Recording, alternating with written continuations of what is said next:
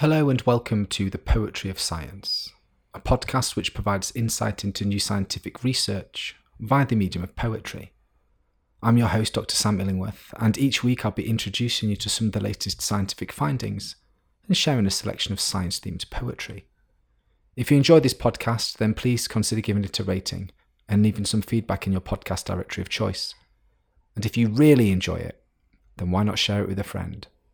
After all, we could all do with a little bit more poetry in our lives. In this episode, I'll be exploring new research which has found that global light pollution has increased by at least 49% over the last 25 years.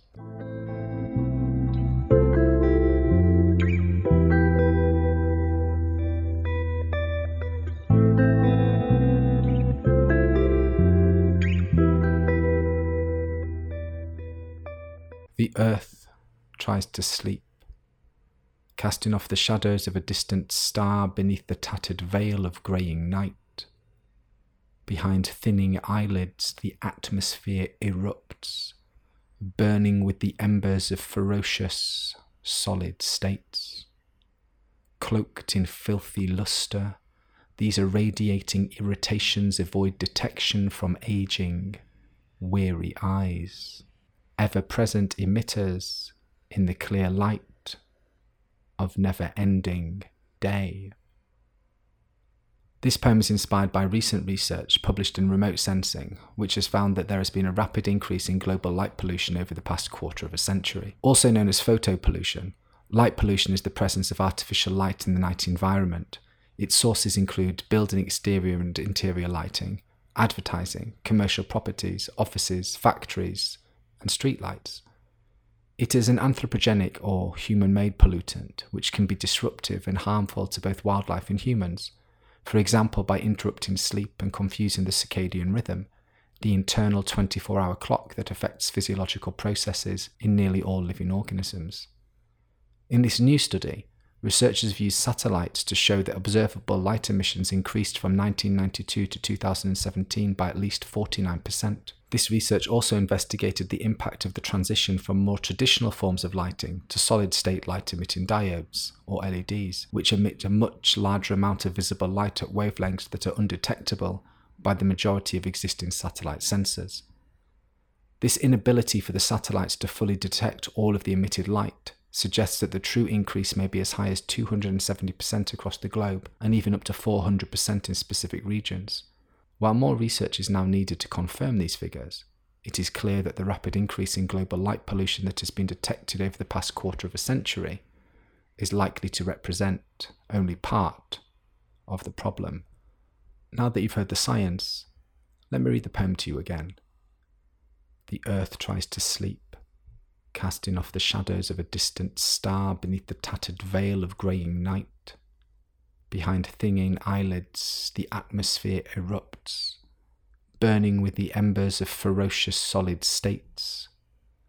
Cloaked in filthy lustre, these irradiating irritations avoid detection from aging, weary eyes, ever-present emitters in the clear light of never-ending day.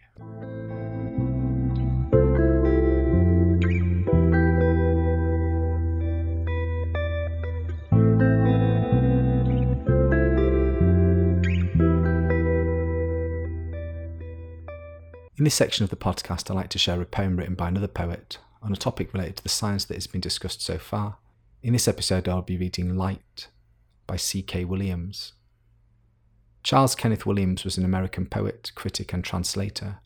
Born in Newark, New Jersey in 1936, Williams went to Columbia High School in Maplewood, attended Bucknell University for 1 year, then moved on to and graduated from the University of Pennsylvania. He started writing poetry during his second year at the University of Pennsylvania, and his poetry collections include A Day for Anne Frank, published in 1968, In Flesh and Blood, published in 1987, and The Singing, published in 2003. Williams received many honours and awards over his career, including an American Academy of Arts and Letters Award, a Guggenheim Fellowship, the Lisa Wallace Reader's Digest Award, a Pushcart Prize, and the Ruth Lilly Poetry Award.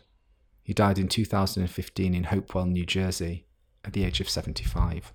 Light by C.K. Williams. Another drought morning after a too brief dawn downpour. unaccountable silvery glitterings on the leaves of the withering maples. I think of a troop of the blissful blessed approaching Dante. 100 spheres shining, he rhapsodizes, the purest pearls. Then of the frightening brilliance myriads gleam in my lamp, of the eyes of the vast swarm of bats I found once in a cave.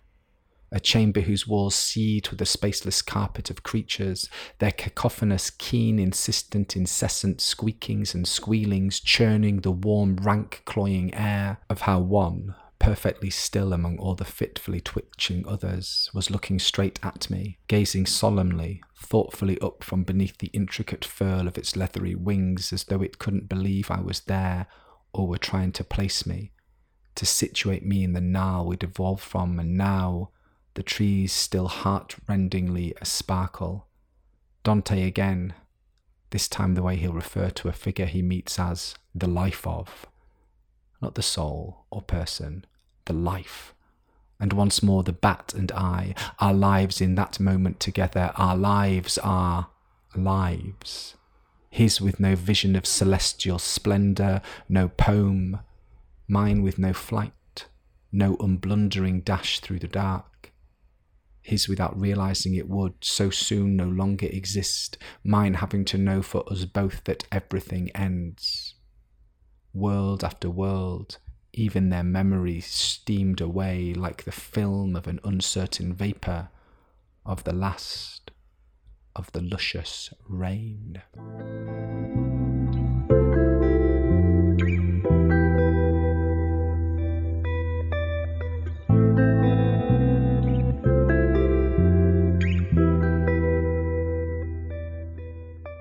Thank you for listening to The Poetry of Science. If you want to find out more about the scientific study featured in this episode, or read any of the poems in full, then please visit the show notes at scipoetry.podbean.com. That's scipoetry.podbean.com, where you can also find out how to get in touch with any questions or comments you might have. Thanks for listening.